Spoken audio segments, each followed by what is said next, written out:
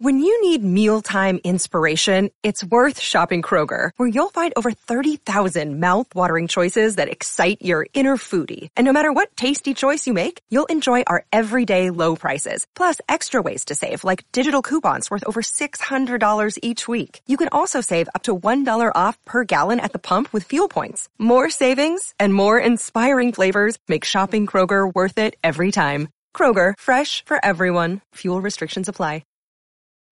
Families have a lot going on. Let Ollie help manage the mental load with new cognitive help supplements for everyone 4 and up, like delicious Lolly Focus Pops or Lolly Mellow Pops for kids. And for parents, try 3 new Brainy Chews to help you focus, chill out, or get energized. Find these cognitive health buddies for the whole fam at ollie.com. That's OLLY.com. These statements have not been evaluated by the Food and Drug Administration. This product is not intended to diagnose, treat, cure, or prevent any disease.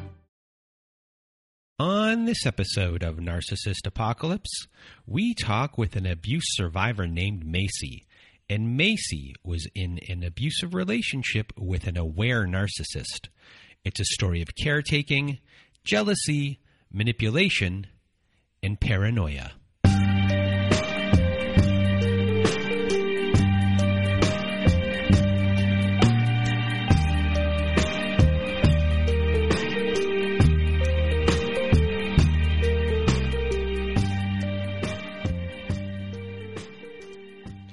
Welcome to Narcissist Apocalypse, everyone. I am Brandon Chadwick, and with me today, I have Macy. How are you?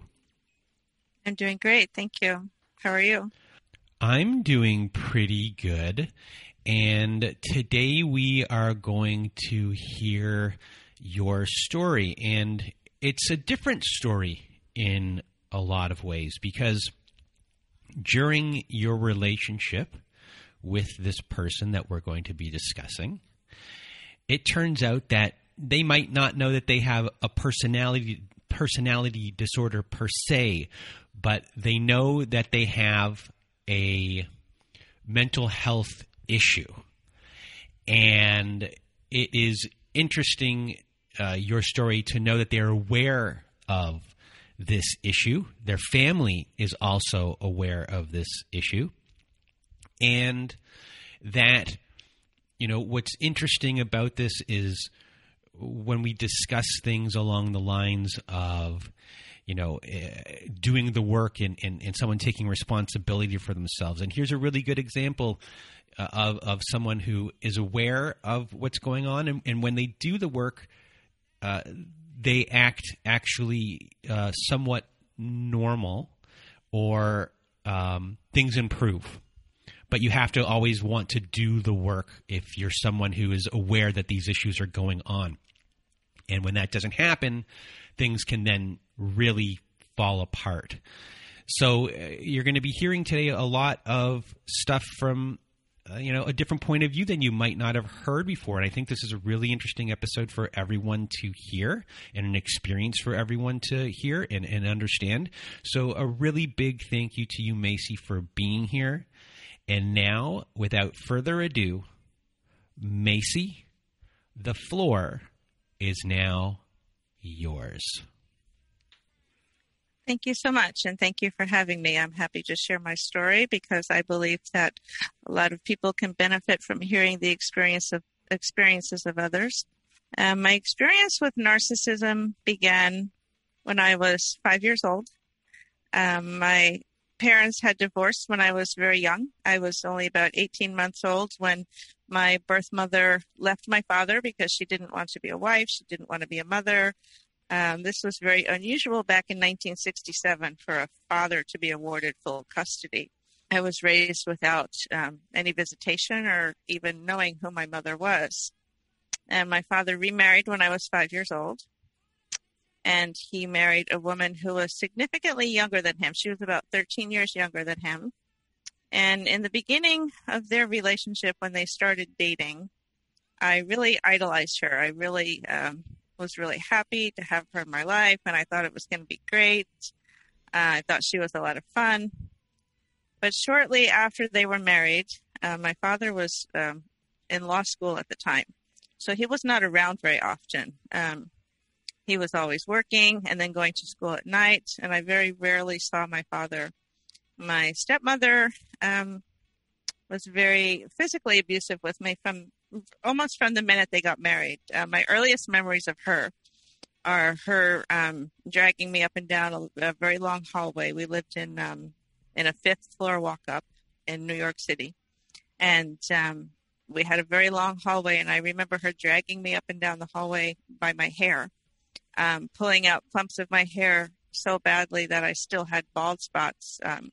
Like 20 years later, I still had some spots on my scalp where the hair just wouldn't grow. She was very physically abusive. She would beat me severely. She would torture me. She would not allow me to go to sleep as a form of punishment. She would make me sit on a hard chair and stay awake all night.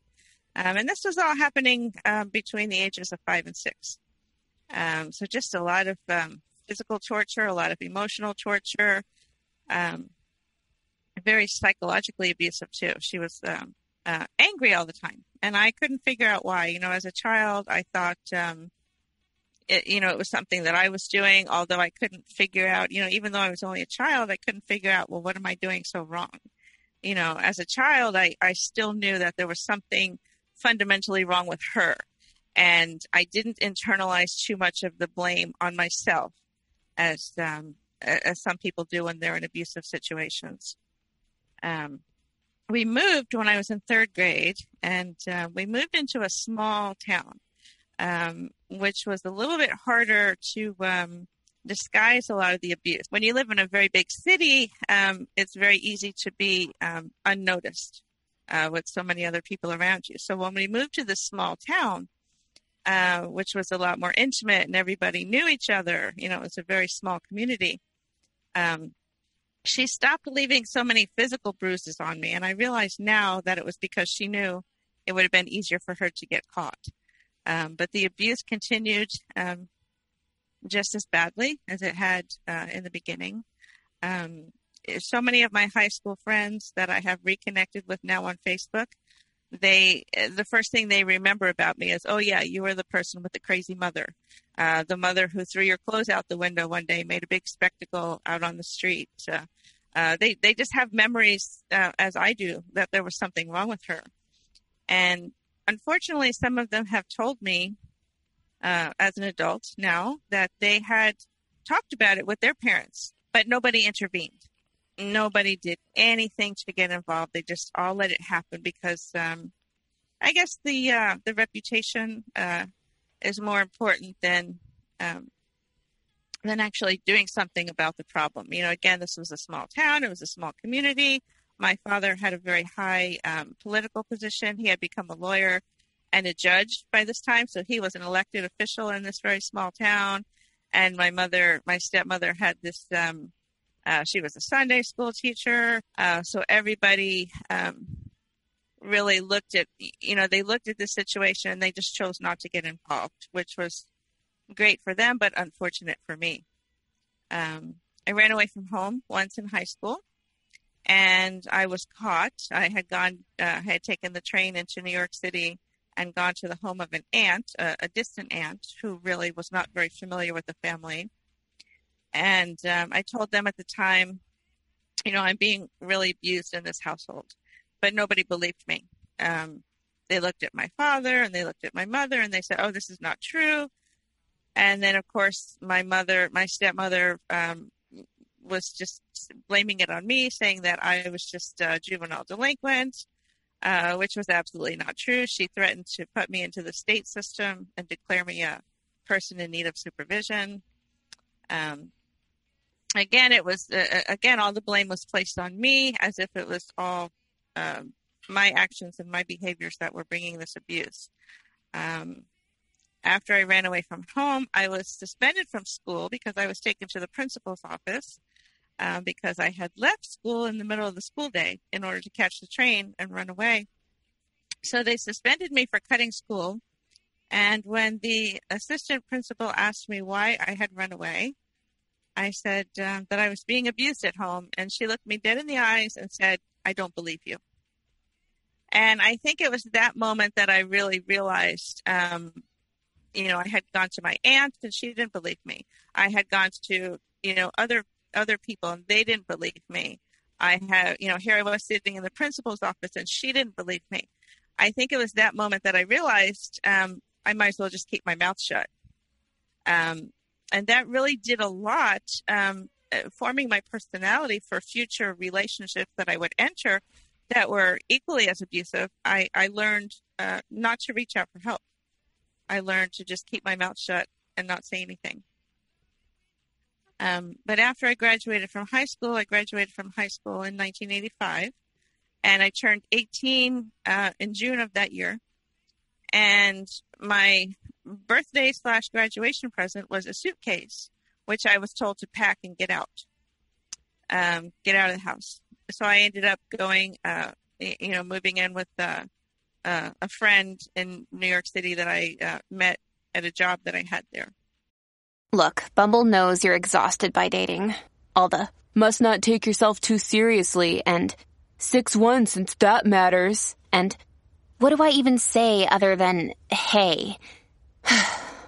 Well, that's why they're introducing an all-new Bumble with exciting features to make compatibility easier, starting the chat better, and dating safer. They've changed, so you don't have to. Download the new Bumble now. My relationship with my family was strained. Even as a young child, even at 5 and 6 years old. One of the earliest memories I have after my father and my stepmother were married is we were driving in my mother's car, and she drove this big green Plymouth Reliant. I think it was like this big monstrosity of a car, back in the 70s. And we were driving on the highway. And I remember having these thoughts that I just wanted to kill her, which is like, horrible thoughts for a 6-year-old child to be having. But I had been watching a lot of cartoons, and one particular cartoon was like Roadrunner, and with the Roadrunner where he's always trying to kill the coyote, drop an anvil on his head. And as a child, I would sit there and fantasize that was her, and that I was, able to get her out of my life in some way. So when I was thrown out of my house at the age of 18, it didn't really bother me so much, because one of the things throughout most of my teenage years and throughout most of high school, my mantra was, I can't wait to get away from these people. I can't wait to get away from these people. And even as a child, even without knowing what was going on, I knew that something was fundamentally wrong, and that I wanted really nothing to do with these people. I wanted to just get away from them and never have to speak to them again, my father and my mother. And of course, once that happened, once I was thrown out of the house, they immediately lied to everyone about where I was. They told people that I had moved back with my birth mother, which was not true.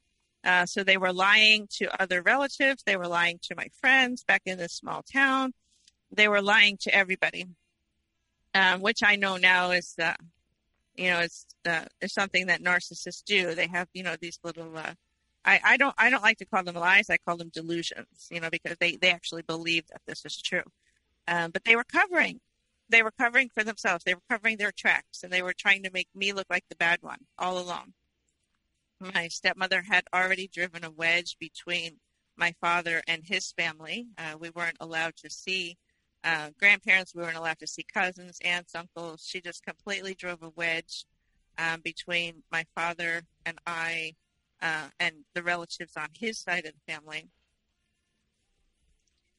But back when I first left, it was a relief for me. I was like, okay, fine. I'm gone, no problem. But other people would try to encourage me to reconcile with them. And I got a lot of being made to feel guilty for not speaking to my parents anymore. Oh, this is your family.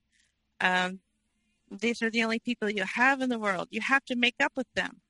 And again, that guilt was being placed on me as if I had done something wrong and I needed to go apologize to them. People just didn't really get it. And we hear a lot in the narrative now about toxic family.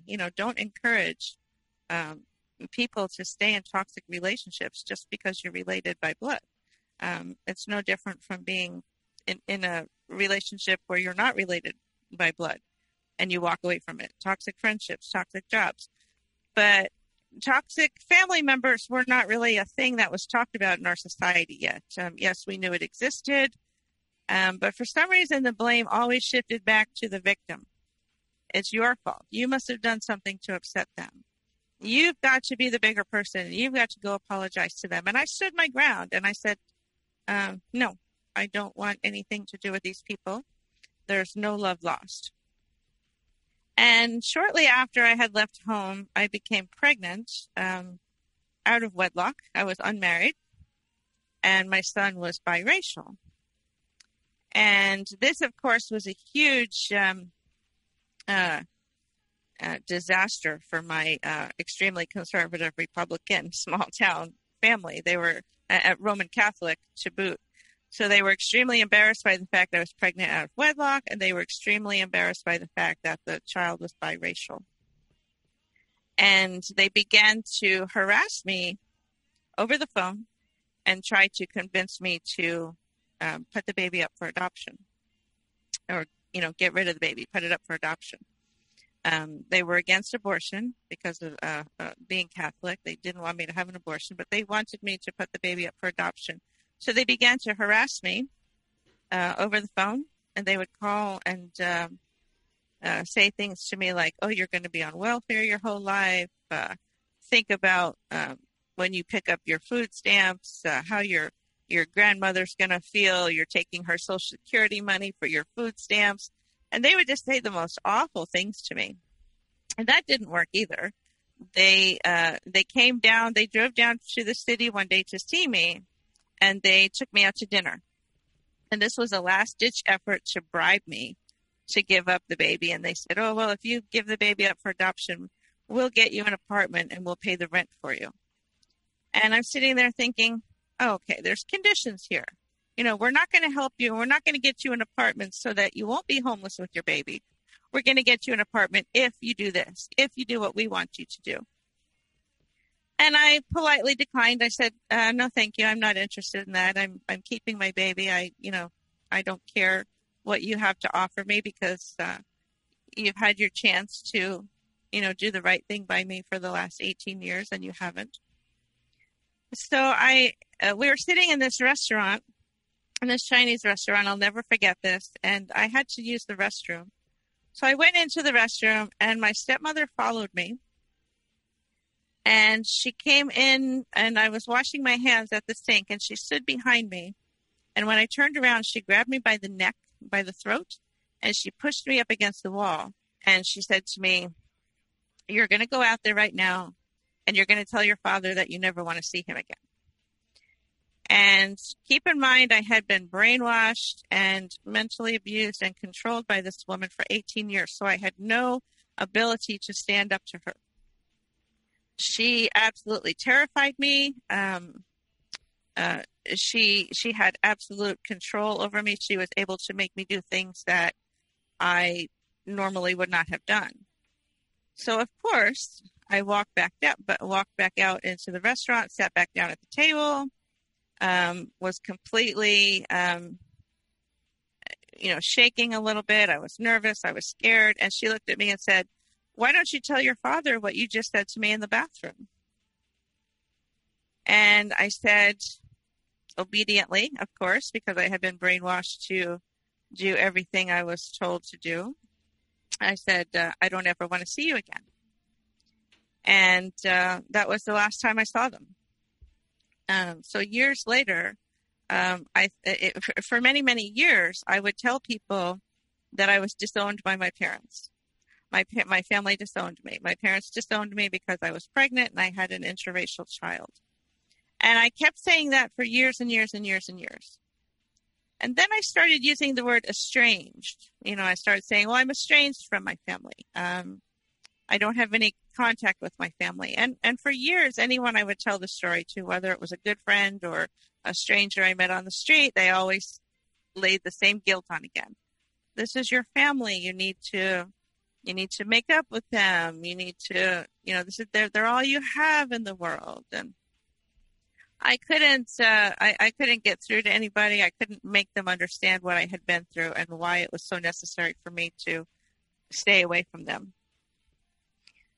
So, of course, my son's father was not present in my life. He was actually a drug addict, and he actually had left me before my son was born, and I raised him alone for 5 years. And then I got involved in another relationship with a man that I met when my son was 5 years old. And I thought, okay, things are looking up for me. We got married. We bought a little place upstate. We moved upstate. Everything was great. But there was a lot of issues with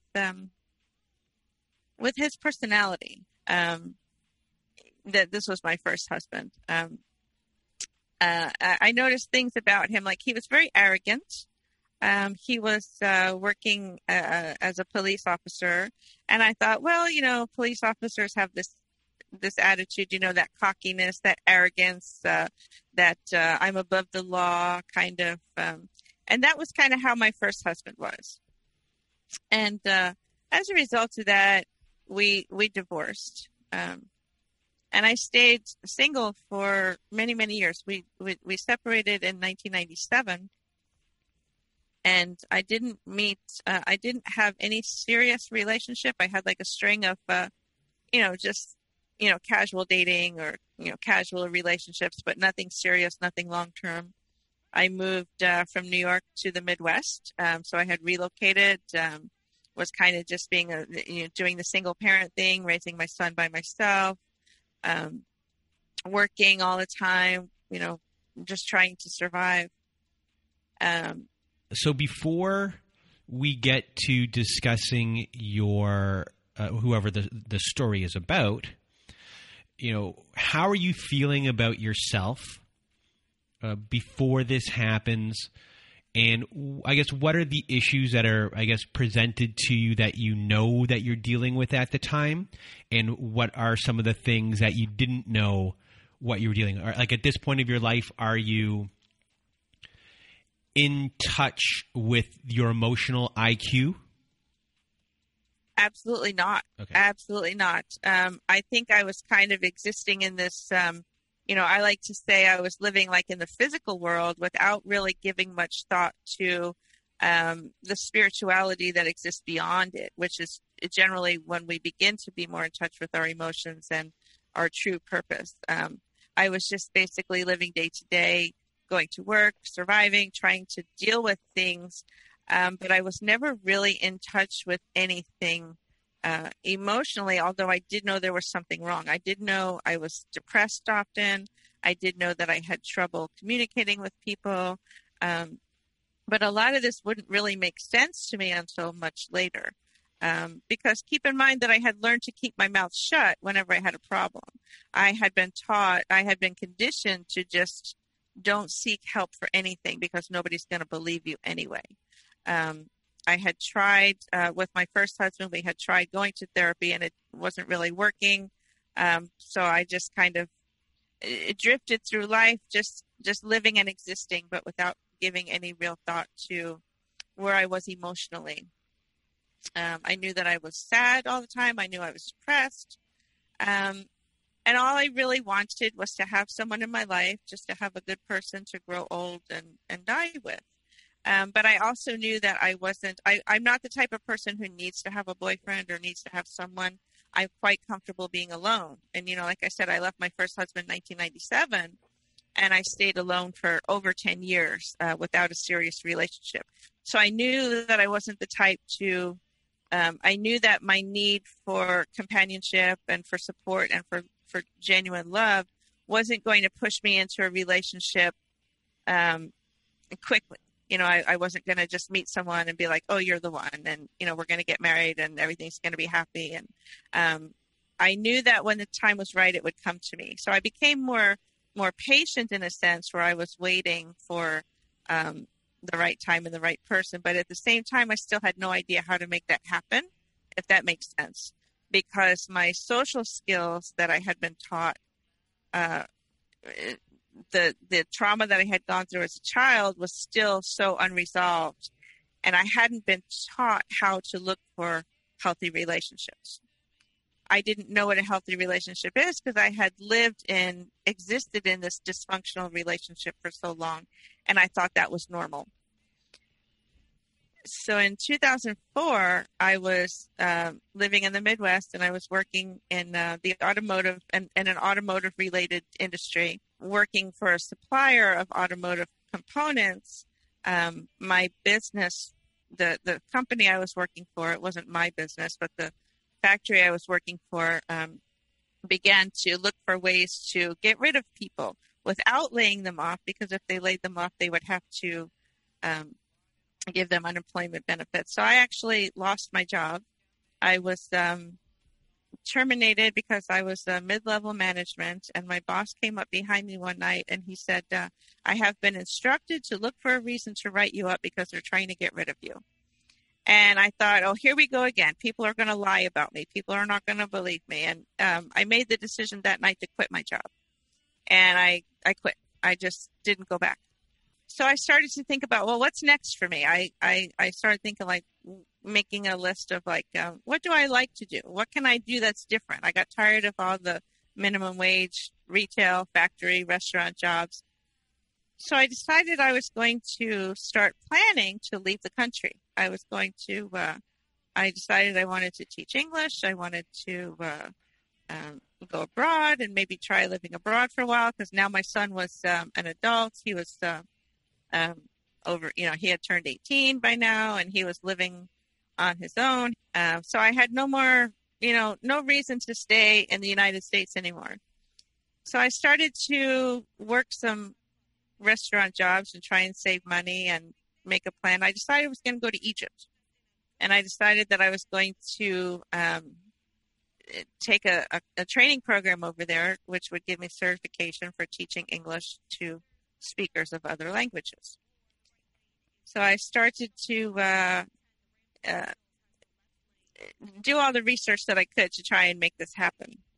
This is back in the early 2005, 2006, 2007. The internet, we had the internet, but we didn't really have all the resources on the internet that we have now. We didn't even have smartphones yet. We were still using like the flip phone. So we didn't have all these apps and different things. And I came across an ad in a magazine one day for a website that matched up people who were looking to travel with people who had rooms available in their homes.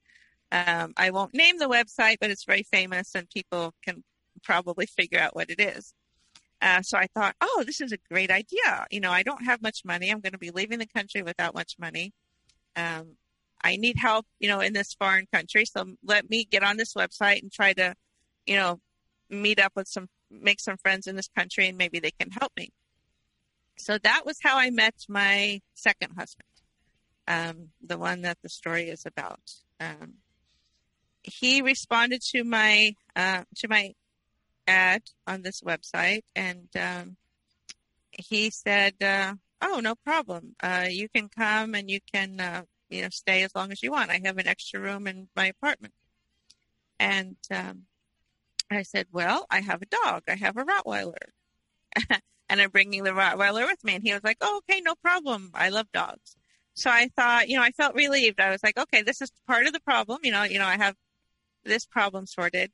And it was about a year before I was actually flying to Egypt. And he started calling me regularly to check up on me. And we would just talk on the phone as friends. And I thought he was nice. I thought he was just being very, personable. In December, he told me that he had to fly to the U.S. for a business trip, and he wanted to meet me. And I thought, okay, well, it probably would be a good idea that I meet this person before I become their roommate. That would be like the wise thing to do. I might as well take advantage of that. So I flew out to the state where he was. It was actually in the west of the U.S., and I was living in the Midwest at the time. And the minute we met each other, we hated each other. We just didn't get along from the minute we met. the first night we met, we went out to dinner, and one of the very first things he did was reach over and take some food off my plate and say, "Well, you don't like broccoli." And I said, "Well, actually, I do like broccoli. Why are you, that's kind of rude, for you to just take food. We barely know each other. That's something that you do maybe after you've known someone for a long time, but not like when you first meet them." I thought it was a little strange. There were so many red flags that were waving in those early days when I first met him. He didn't, he kind of challenged everything that I told him. Like, keep in mind, he was not from this country. I was. And, he was looking like to buy some alcohol. He wanted to buy a bottle of wine to bring to someone's house as a gift. And it was Christmas Eve. And I said, "Oh, you can't buy alcohol on Christmas Eve. The law prohibits sale of alcohol on Christmas Eve." This was, at the time in this particular state we were in, you could not buy alcohol on Christmas Eve. But instead of taking my word for it, because I know, I live here, he made me drive to 7 different liquor stores, only to find them all closed. And instead of just saying, "Look, I know for a fact you're not going to be able to buy alcohol," I continued to oblige him and continued to drive to all these different liquor stores. So I look back on that moment now and I realize I was setting myself up again to just be this person who didn't challenge anything, who didn't stand up for herself, who didn't disagree with anything that anybody said, but just dutifully do everything that you're told. That goes back to my childhood. So what is it about him that you eventually start to like? Yeah, that's a great question, because he is what we would call a covert narcissist. So he's got the very charming exterior, and it is very genuine. I know a lot of people might disagree with me and say, "Oh no, covert narcissists know exactly what they're doing. They're sneaky. They're doing this intentionally. They're putting on this great facade intentionally." But there was this genuine kindness, this genuine caring, this big heart, this person who genuinely was seeking for the same things in life that I were, just for somebody to love and understand him. And I started to fall in love with that, and I started to like that. So in a way, it was like maybe like in that movie When Harry Met Sally, where their initial meeting with each other didn't go the right way for both of you, but then a moment happened where you saw what you wanted to see and he showed what he wanted to show, or how he genuinely, in your mind, felt like he was, and felt maybe, felt seen, and that you guys had a shared future type of vision? Yeah, I think I get what you're saying with that, but actually, when I look back on it now, I realized that I didn't feel seen, but I felt what I realized now was happening was I saw the opportunity to fix someone else. So it's not that I felt seen, but I was seeing his vulnerability, and my caregiver empath kicked in and said, "Oh, I can fix this." So that's kind of what it was. I don't, looking back now, I feel like I was never seen by him, which I'll get into a little bit in a minute. And what did you think needed fixing in him? Well, he was telling me about how his mother had passed away when he was very young. He was 18. He lost his mother. And I saw this vulnerability in him, and this intense sadness and this intense loneliness. And, I didn't know him very well at the time. We were just meeting. This was in like the first 3 days of our meeting. But I felt that he was just very sad and lonely, and that what would fix him was, being loved by someone, being loved unconditionally, being loved genuinely, because I knew that was what was wrong with me. I always felt like the only thing I really need is to to be loved truly and unconditionally without the conditions that my parents put on me, like, well, we'll love you if you do this, or we'll love you if you do that.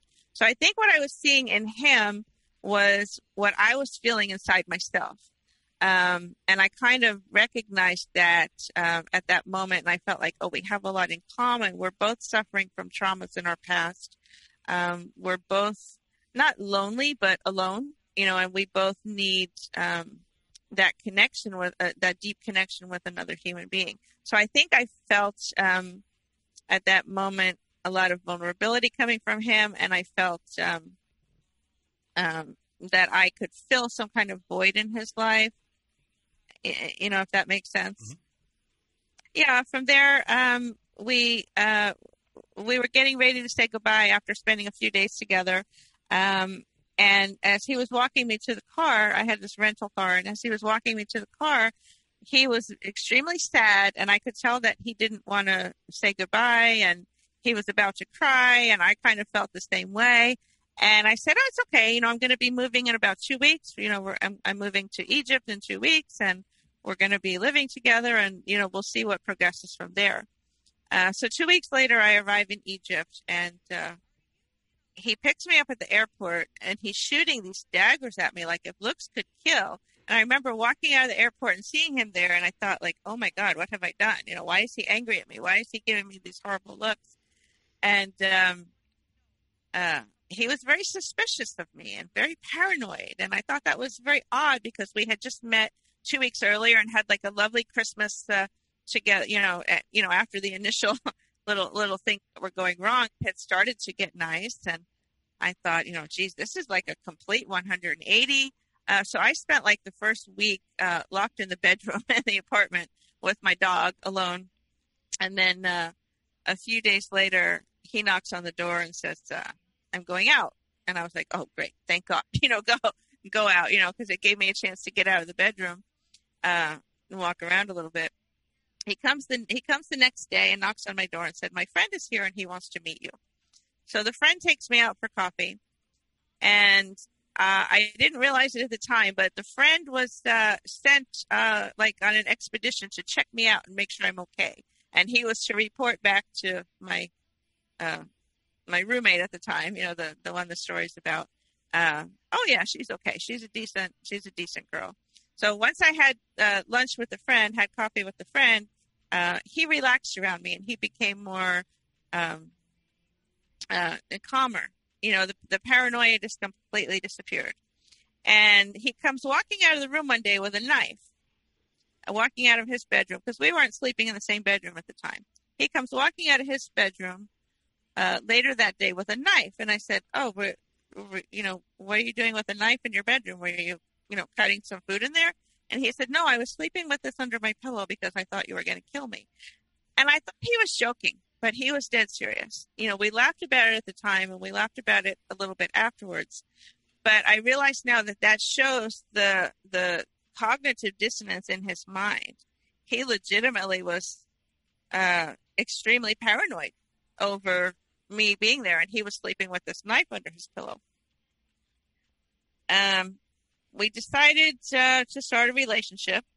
Initially, I was thinking all these things that they were weird, but at the same time, they had an explanation in my mind. I thought, oh, it's cultural differences, or it just, a new relationship, getting to know each other. There's always that adjustment period in any new relationship. And there was a lot of little things that started to happen that would be extremely normal in any culture, in any relationship. Not normal, but happen normally between men and women. Like, for example, he would go through my computer because he was extremely paranoid that I was talking to other men, or, so I thought, okay, this is jealousy. This has nothing to do with culture. Now this is just jealousy. So I was being accused a lot. Oh, who are you chatting with? Yahoo Messenger was a big thing at the time, and I had a lot of friends on Yahoo Messenger. And he would, when I would be in the shower or something, he would go through my chat history and go through my internet browser history. And I was very annoyed by this. So I was starting to lose a little bit of trust, so I changed my passwords, and I disallowed him access to my computer. I thought I was fixing the problem by doing that, but I was only making it worse because it made him more convinced that I was hiding something. So how far into you being in his home is this taking place? About 6 weeks. Okay, so are you guys, do you consider yourself to be in a relationship with him at this point? Or you guys, like, you have a label? Yes, at this point we were in a relationship. Okay, so you started off, you were talking to him for a while before you even went over there. So you established, on that ground that you two had some sort of chemistry before you even met. You guys were at least friends on a specific level and got to know each other. Your initial meeting with him when he got there was not great, but obviously, from what you knew of him before and the chatting, you fought through that, and then you got to this point where you saw the vulnerable side of him, and eventually, you warm up, he warms up to you, you make your way over to Egypt, you're living there. Very quickly, you guys are a couple, you're in his space, he's showing jealousy here, and he's very hot and cold as far as how he is interacting with you throughout this time from the beginning of your messaging to here, as far as you feel you've fought through it. It seems to be somewhat comfortable, or a chaos that you might have been used to from your whole entire life. Yes. And you're there. You're not a full. You're creating a boundary here with your messenger, but at the same time, you do find yourself to be a little bit voiceless. And so now you're here, 6 weeks in, and you are, at this point. Well, I guess what happens from here? Yeah, exactly. I was setting little boundaries, by changing my passwords and not sharing them with him. But yeah, I did feel voiceless. And the thing is that with each incident that happened, when he accused me of chatting with someone, and I would deal with it and I would make it blow over, I always thought, like, okay, that's the end of it. With each little incident that I would blow over, I thought I was putting it to bed. I didn't think it was going to keep creeping back up again. And that's my own naivety, because I had never been in a jealous relationship before. With my first husband, there was no issues with jealousy, and I had never experienced jealousy before. I had heard about it through other people, and I had heard about it through, knowing what other women go through in their relationships. And I thought, well, it's just my turn to deal with this. It's something that happens to everybody eventually, is what I was thinking. But with each issue, I would talk until I was blue in the face and get him to realize that, no, I'm not chatting with other men. I'm not cheating on you. And then I would think, okay, that's done. That's put to bed. But I was wrong. That was my own naivety. So one day, I had been there since February, and in March, he says, he didn't propose to me, but he says, well, something's going to happen pretty soon, and you're going to have a different ring on your finger, and I'm going to have a ring on my finger. And I was like, oh, okay. We didn't have any kind of formal proposal or anything. We just decided to get married. Part of that was motivated by the fact that we were living in a culture that really frowned upon cohabitation before marriage. Now, he was a little bit different than most typical Egyptians in that he had his own apartment. He had a lot of freedom that his family gave him. He wasn't like a traditional, it wasn't a traditional Egyptian situation where we would not have been allowed to do that.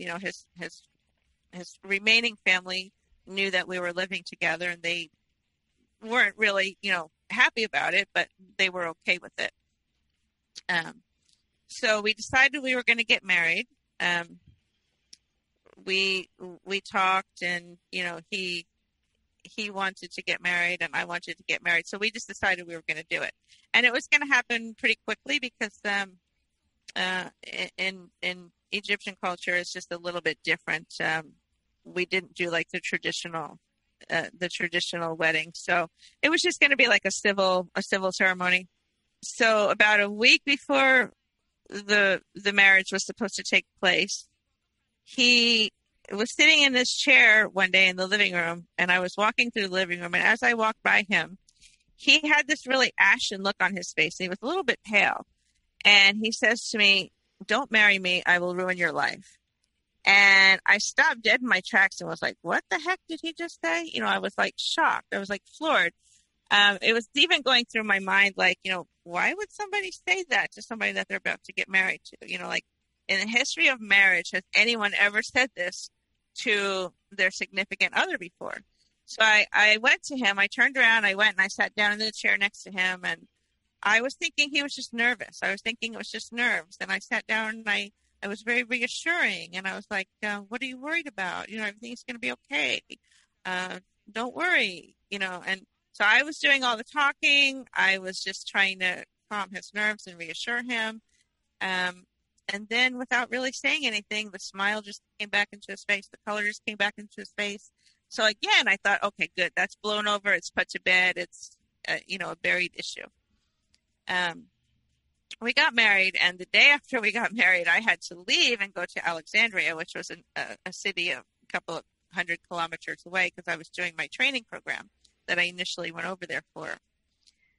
And while I was going to spend the weeks, I was going to stay during the week in Alex and then come back to Cairo on the weekends. It was only supposed to last for about 12 weeks, so only about 3 months we were going to be apart.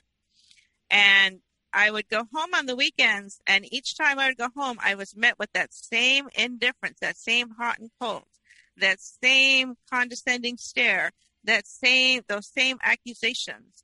And I was like, what is going on here? You know, like, we've been away from each other all week. I come home on the weekend. Instead of being happy to see me, you are meeting me with this, you know, absolute contempt, you know, what I'm sensing as contempt and hatred. But it was that, you know, I was saying it's like this paranoia, like I'm out to get him or something. He always had this like overwhelming feeling that I was out to get him in some way. So I told him one day, after about 4 weeks of, you know, five or 6 weeks or so of commuting back and forth, I said, look, I'm not coming home this weekend. I need a break from this. I can't deal with this anymore. This is really ridiculous. You're acting so crazy. I don't understand why. And I didn't go home that weekend. So he took the train up and he came to where I was, and he brought me a gift, and he said, I have to tell you something. And he said, my father told me that I have to tell you what I have. And I said, okay, that's really strange. You know, that's really odd. And he said, the truth is that before I met you, I was seeing a psychiatrist for this issue. You know, apparently he knew, but didn't tell me that he had psychological issues related to a woman he had been engaged to in the past. And he did the same thing to her, but she broke the relationship off because she saw the abuse, and she ended it. And he, of course, you know, told me when he met me all about the crazy ex in Brazil, and the you know, he called her the B word in Brazil, and she used to go crazy and lock me out of the house for no reason.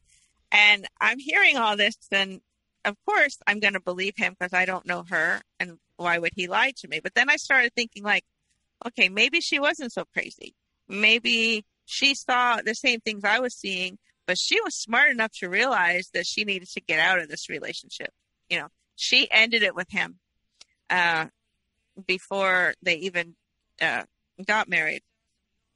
But at this point, we're already married now. So now I'm kind of like, okay, well, I have a choice to make, but the only choice that I felt that I could possibly make was to stand by his side. Maybe in retrospect, that was not the right choice, because I would spend the next 8 years sacrificing myself in order to save him. But that was the choice that I made because we were already married. Yes, I was very angry that he had married me without telling me that he had been going to a psychiatrist, that he had, had this same issue with another woman in the past, that he had even had issues with other family members, being paranoid, being abusive, being just really doing the same things. Is the caretaking of I can fix this person your driving force? Yes, I actually honestly thought that we would always be able to come out on the other side, and that eventually there would be a way to completely resolve this and come out completely on the other side. So yes, my caretaking was definitely kicked into high gear.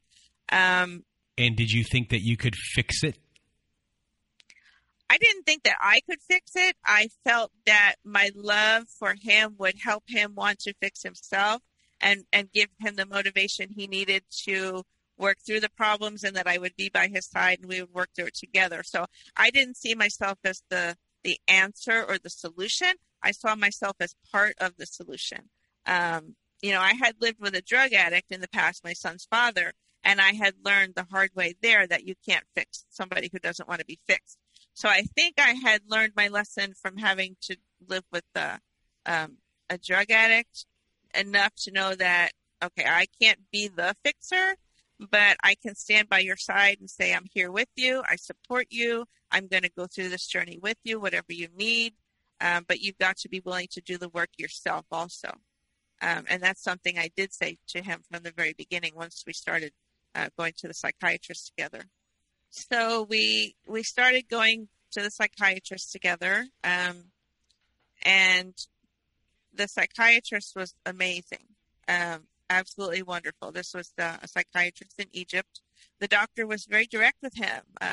My husband would sit there and say things in the office like, well, she does this, she does that, and he would take out like a list from his pocket. Look, I made a list of everything she does. And the doctor said, whoa, stop right there. You're the problem, not her. And, so like that would never happen in a therapy session in the United States, So I totally had somebody on my side for the first time who believed me, who understood, because he knew this person from before I even came into his life. He had been treating him with the issues for a long time. He would say things to the therapist like, well, I'm a great guy. I'm such a great guy. And the therapist said, I don't see anything so great about you. You look like just a normal guy to me, So it was really helping. And the year 2008, 2009, it was like the best year of our lives. He also got on some kind of medication, which I know medication doesn't cure cluster B disorders in general, let's say. But the medication helped regulate the mood and regulate the thinking and the irrational thoughts and the cognitive dissonance and the accusations and all of that. It stopped for a really long time. Or if it came, it was very quickly dispelled. I was able to very quickly say, hey, look, stop this. You're doing it again. And he would back down and say, okay, I'm sorry. So I always felt that there's hope for this person to change because he's aware of the problem. He's aware of the aura that surrounds it, that feeling that you start to get before you have these irrational thoughts. I said, he's aware of it. So I really felt that there was hope for him to change, that there was hope for him through therapy and through me standing by his side and us working on this together. For it to change.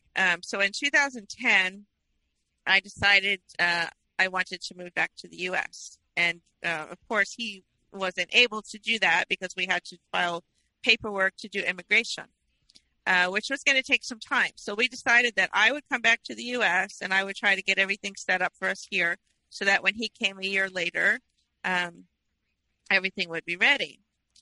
Well, I had forgotten what happens when I leave him alone. When he's left alone with his own thoughts, with his own mind, he becomes very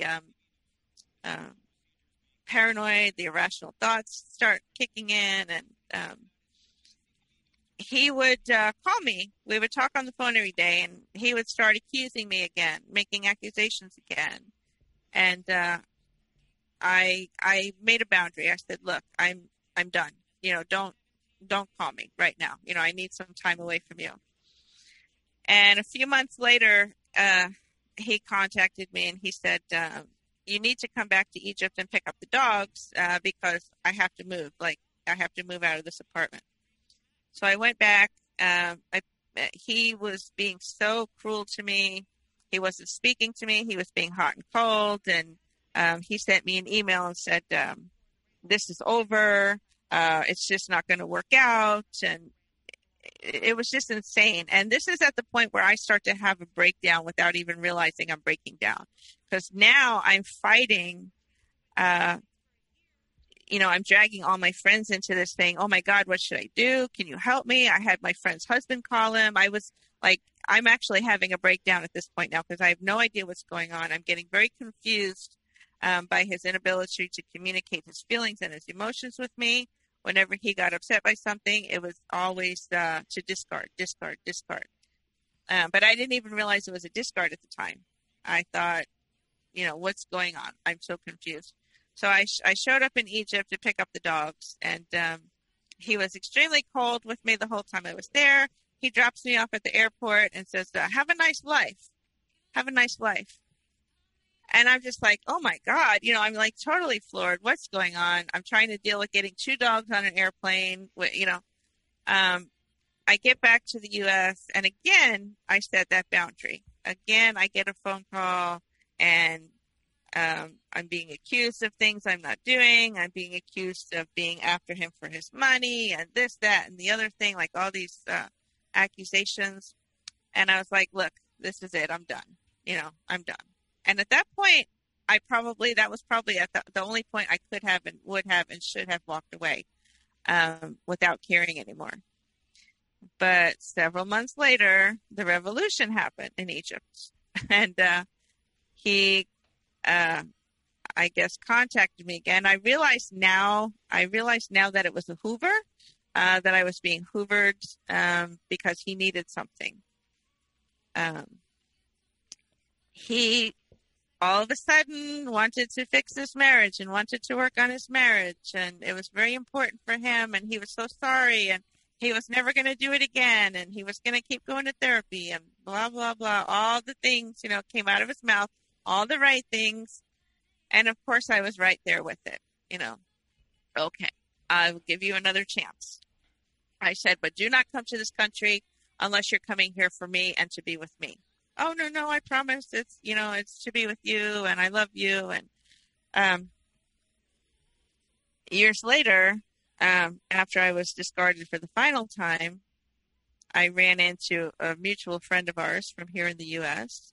who had said to my husband one time, "Why are you always complaining about the U.S.? Why did you come here then?" And instead of saying I came here because I loved my wife and I came here to be with my wife and for our marriage, he said, "I came here because I was worried about my future in Egypt after the revolution."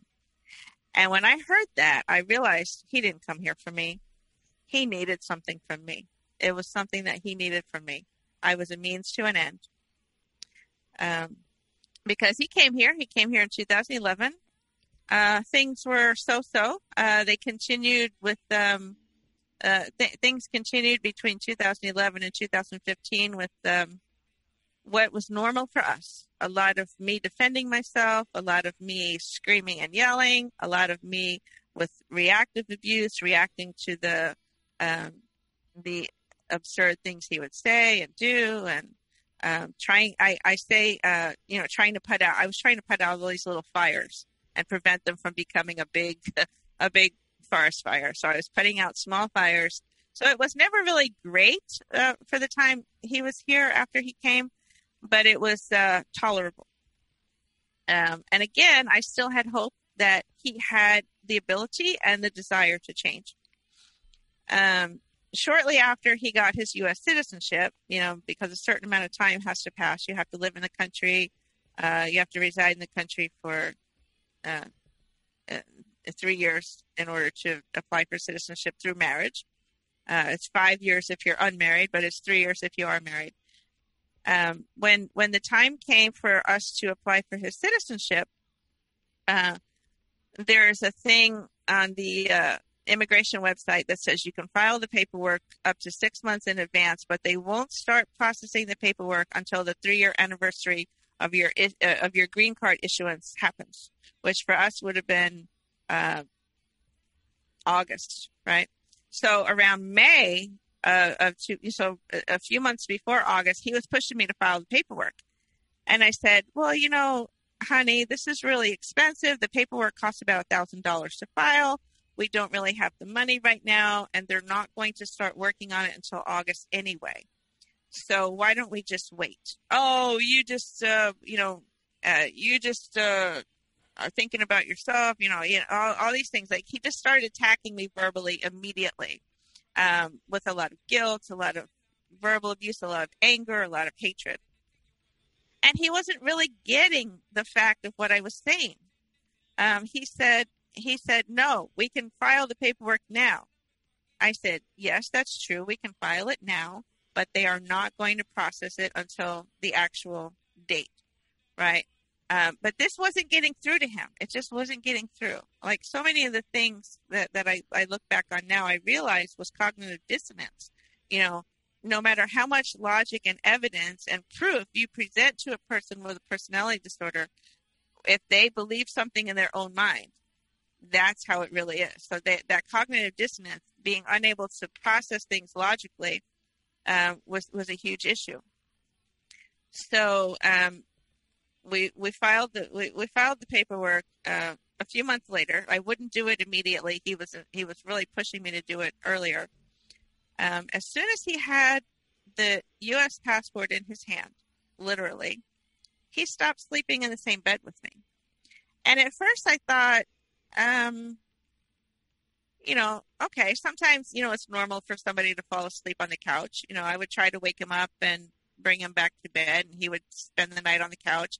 And one night turned into 2 nights, 2 nights turned into 3 nights, and then it just became like a permanent thing. And again, I'm recognizing that something's wrong, something's not right. But nothing is really registering with me yet. He was having a lot of difficulties finding and keeping jobs here because he always had issues getting along with coworkers and understanding how the system works, and really wanting to step outside of his own cognitive dissonance and really examine how things are supposed to work.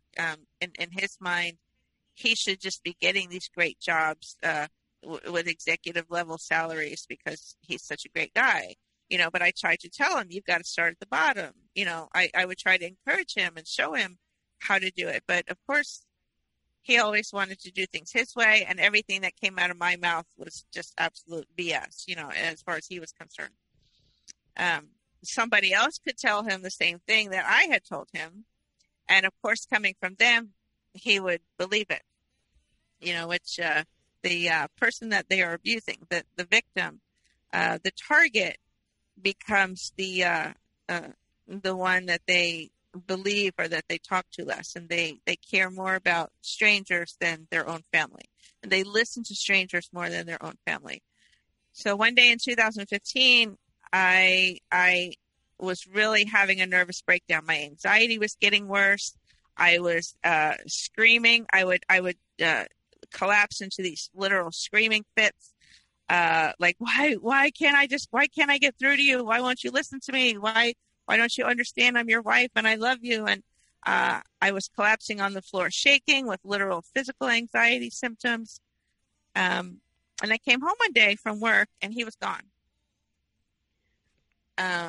He had taken some very odd things in a suitcase, like winter clothes, even though it was June.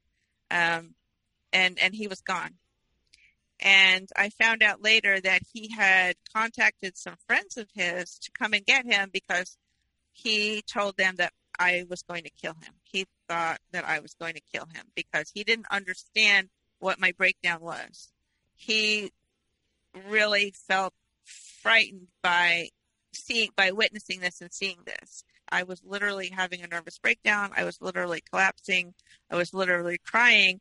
And instead of comforting me and saying, oh, I'm sorry, I'm hurting you, let me stop doing that, he would walk up to me and say, do you want me to leave you? Like, he was excited for me to say, yes, please leave. You know, he was waiting for that moment.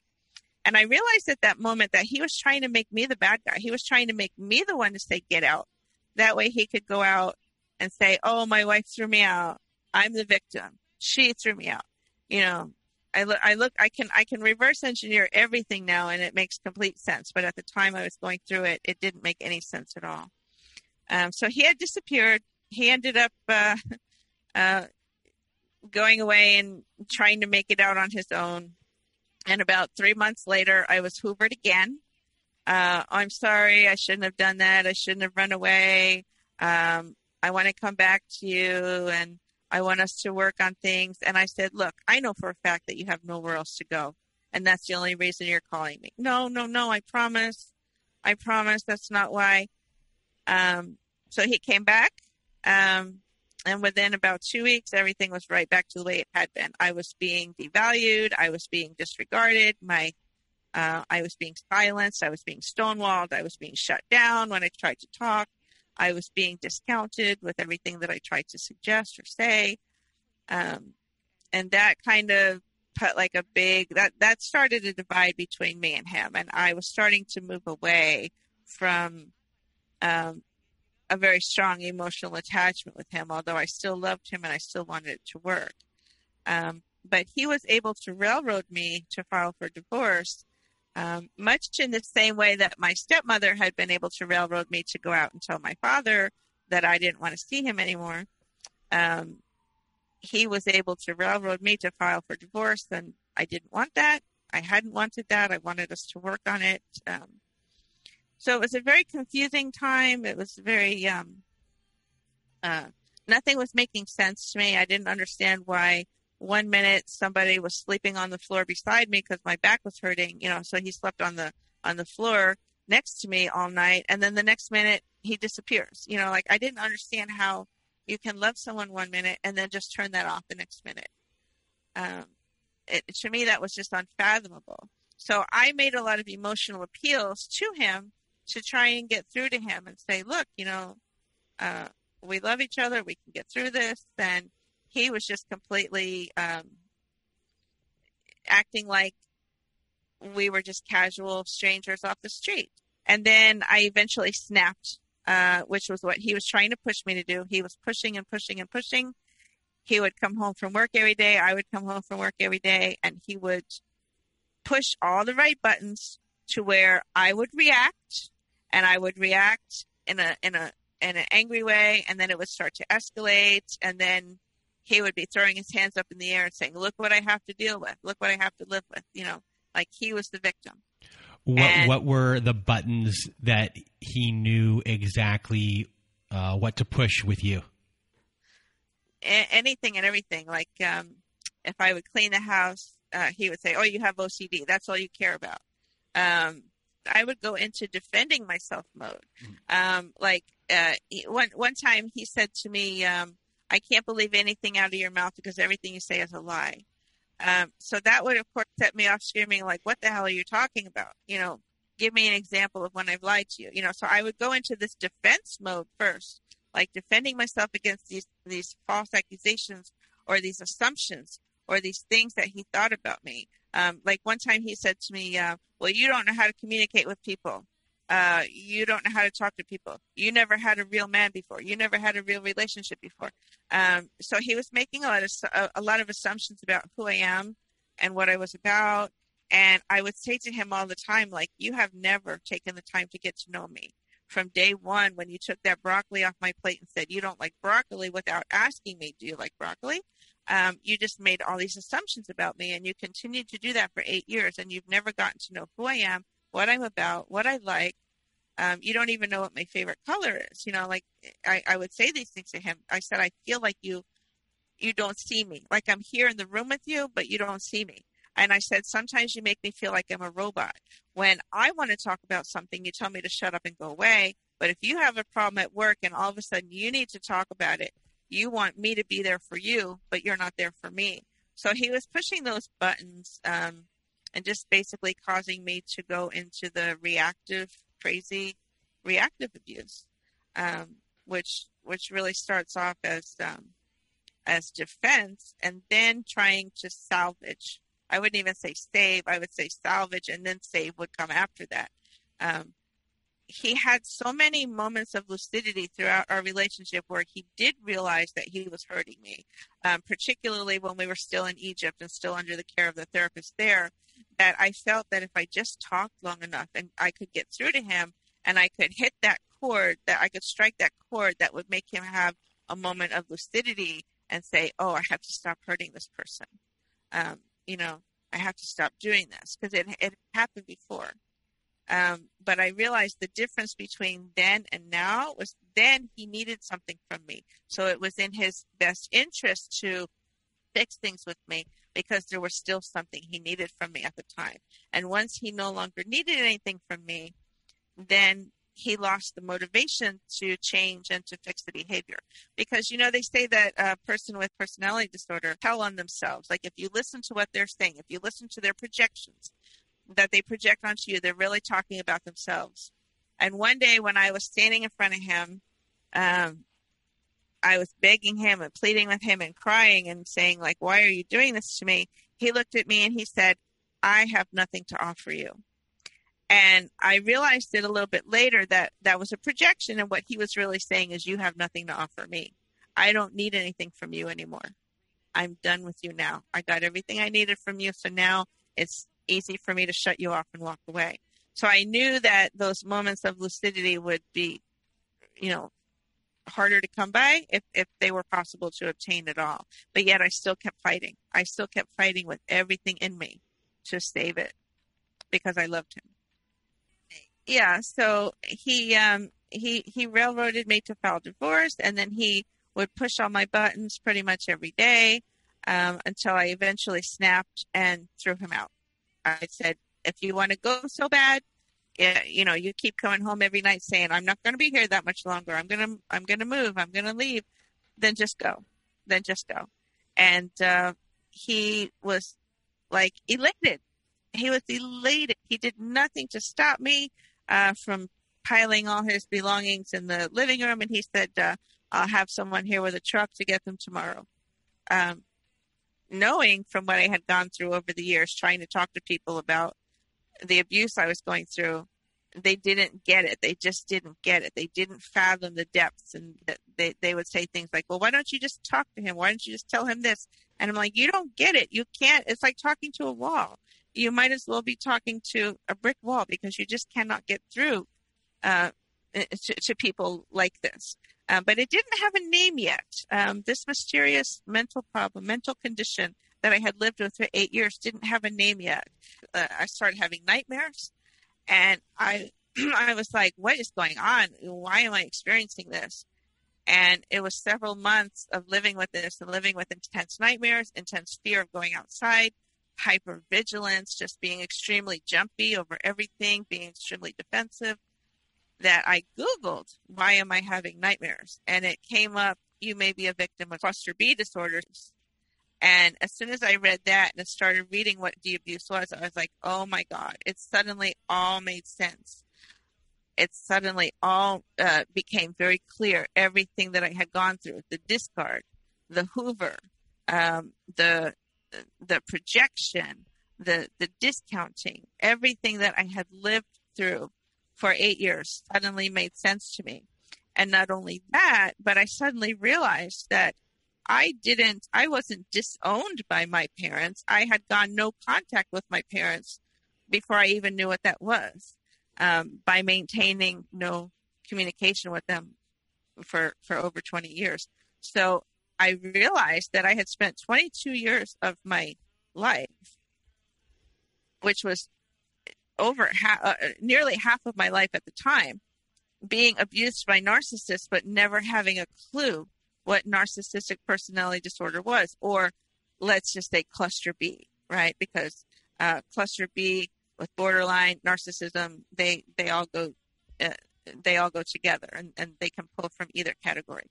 So I had no idea what I had been dealing with. And I realized very slowly over the next 2 years after being discarded, that I was fighting a losing battle, that it was not possible for him to change unless he truly became extremely aware of his thoughts and his behavior. And he spent years in like a cognitive behavioral therapy based program. I don't want to say it's not possible to change. I think it is possible if they want to. But the narcissist doesn't stick around anywhere long enough to face that, because if things get too intense for them, it's easier for them to discard and run and say it was their fault. It was that person's fault. So I'm going to go over here and start over. And then a few months later, you run into the same situations again. Oh, well, I'll just discard again. I'll just discard this group of people and go start over again. They spend their life basically discarding anytime anybody gets too close to the truth or gets too close to the core of their personality. So as far as you and your healing process, I guess, what were you dealing with as far as trauma and things along those lines, and how did you get through it? Yeah. What really happened with me when I entered the PTSD phase very quickly, which was the nightmares and, being afraid to go outside and all that, I really realized how my childhood had affected this relationship. And I really look back on that ex-girlfriend of his that I heard about, who had left him, who broke up with him after a few months of going through the same thing. And I really thought the difference between her and I is that she was a healthy person who recognized the abuse immediately and decided not to subject herself to it. And I had been conditioned to survive in a toxic environment. So to me, I wasn't strong enough to walk away from that because I thought it was normal. It really brought back a lot of resentment in me towards my parents and what they did to me, because they didn't adequately prepare me for the real world. They conditioned me to think that it was okay to be in these toxic, dysfunctional, relationships. And I looked at my father and I realized that my father is an empath like myself. His first wife, my birth mother, was a narcissist who discarded him, left him with a baby. And then he also attracted another narcissist into his life and allowed her to abuse his daughter. And I think to myself now that if my father had set an example for me where he would have said, look, you're abusing my daughter and this is not acceptable to me. I'm taking my daughter and I'm leaving you. That might have made my life entirely different. I might have, thought twice about standing up for myself in those situations. But what I saw my father do was stay in spite of knowing what was going on, in spite of being aware what was going on. My father was very aware that I was being abused by this woman. I watched him stand by and try to make his marriage work at all costs. So that was the example I had to follow. I didn't have enough, I don't want to say strength. I didn't have enough understanding about what a boundary was at the time because I had never been taught how to set a boundary. And as far as your healing process goes, what has been the most difficult thing for you? The most difficult thing for me has been reconciling with the fact that I still can't fix him, or that my love is not going to be able to fix him, because I still love him. And he knows this, and I try to remind myself that, yes, I would love to have a different ending for the story. I would love to be able to say, he went to therapy, he got fixed, and he came back to me. But at the same time, For me, the best thing that has helped me is to realize that it's okay for me to still love him. Because now, remember I told you in the beginning, I was existing more in the physical world and the physical existence. I've become a much more spiritual person. I don't want to say religious, but spiritual in the sense that I'm looking at the beyond this life. You know, what is the overall purpose of this life and our interactions with people on this planet? And what is the importance of that, and how does it affect our spiritual growth? So I'm no longer really existing just in the physical body and the physical life. I've kind of taken it a level beyond, and I say, love is a very powerful thing in this world. There's so many different kinds of love, and it's okay for me to love this person, even if he doesn't love me back. You know. And when it comes to the, when it comes to the lesson that you may – like let's say this whole relationship was a lesson to you, or, you know how you're supposed to encounter the same thing over and over again until you learn a specific lesson.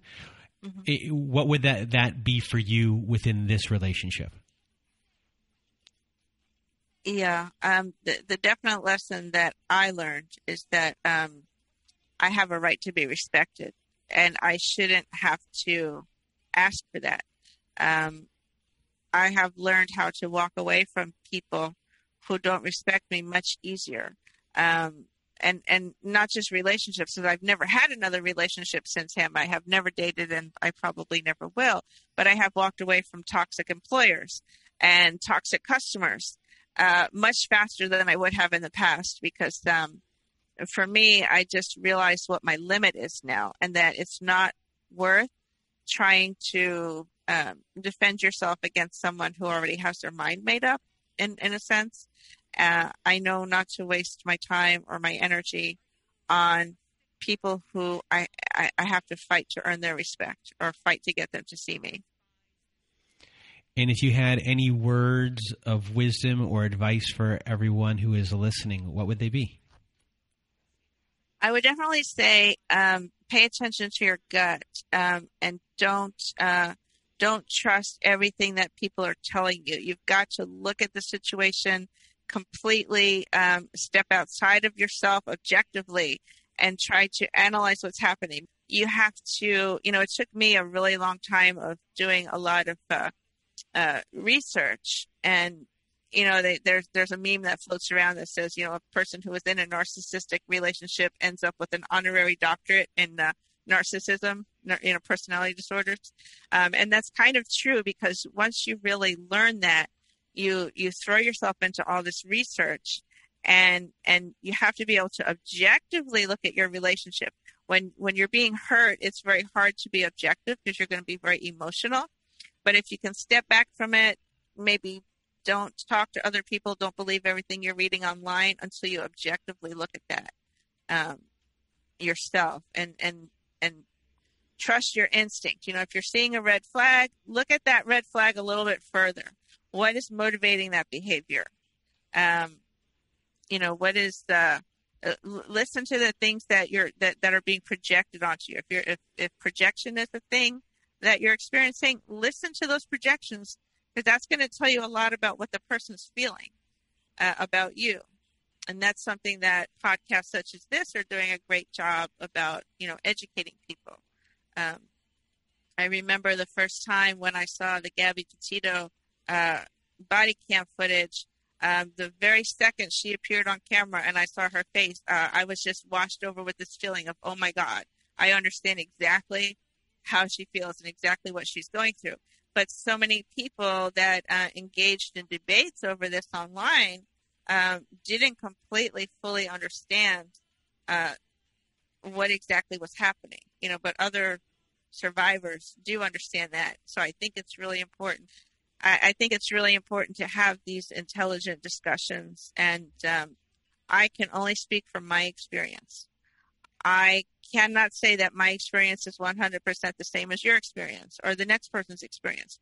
So I only speak about my experience and what I went through. And it may not look exactly the same as what you're going through, but if something that I've said here sets off alarm bells in your head, I would suggest stopping and really investigating that a little bit further, looking into it a little bit more. Well, Macy, I really want to thank you for being here today and sharing your story. You did a fantastic job in giving people a view or perspective in a way that they may not have heard ever before on the show. So a really big thank you for doing that and sharing your story and letting it all hang out there for everyone to hear and learn from. And so a really big thank you for doing that. And now before we finish our show, sometimes we go into a little spiel after. I don't know if people listen to it or not, but today we're actually going to do that, but we're also going to listen to a letter someone sent in. So here is someone's letter to their abuser. Dear Mynarch, I will never stop hating you, and I will never stop thanking you. Hating you for the emotional abuse that you made me endure, and thanking you for making me realize that I was done accepting less than what I deserve. My whole life, I'd felt like I had so little value. I had emotional scars that I was too afraid to heal, and I didn't even have the tools to start doing the work that needed to be done in order for me to grow. You brought me to the end of my rope, and instead of holding on, I finally let go. I decided it was time to throw out my old way of living. I was done hating myself, and I was finally ready to do the work to build a better life.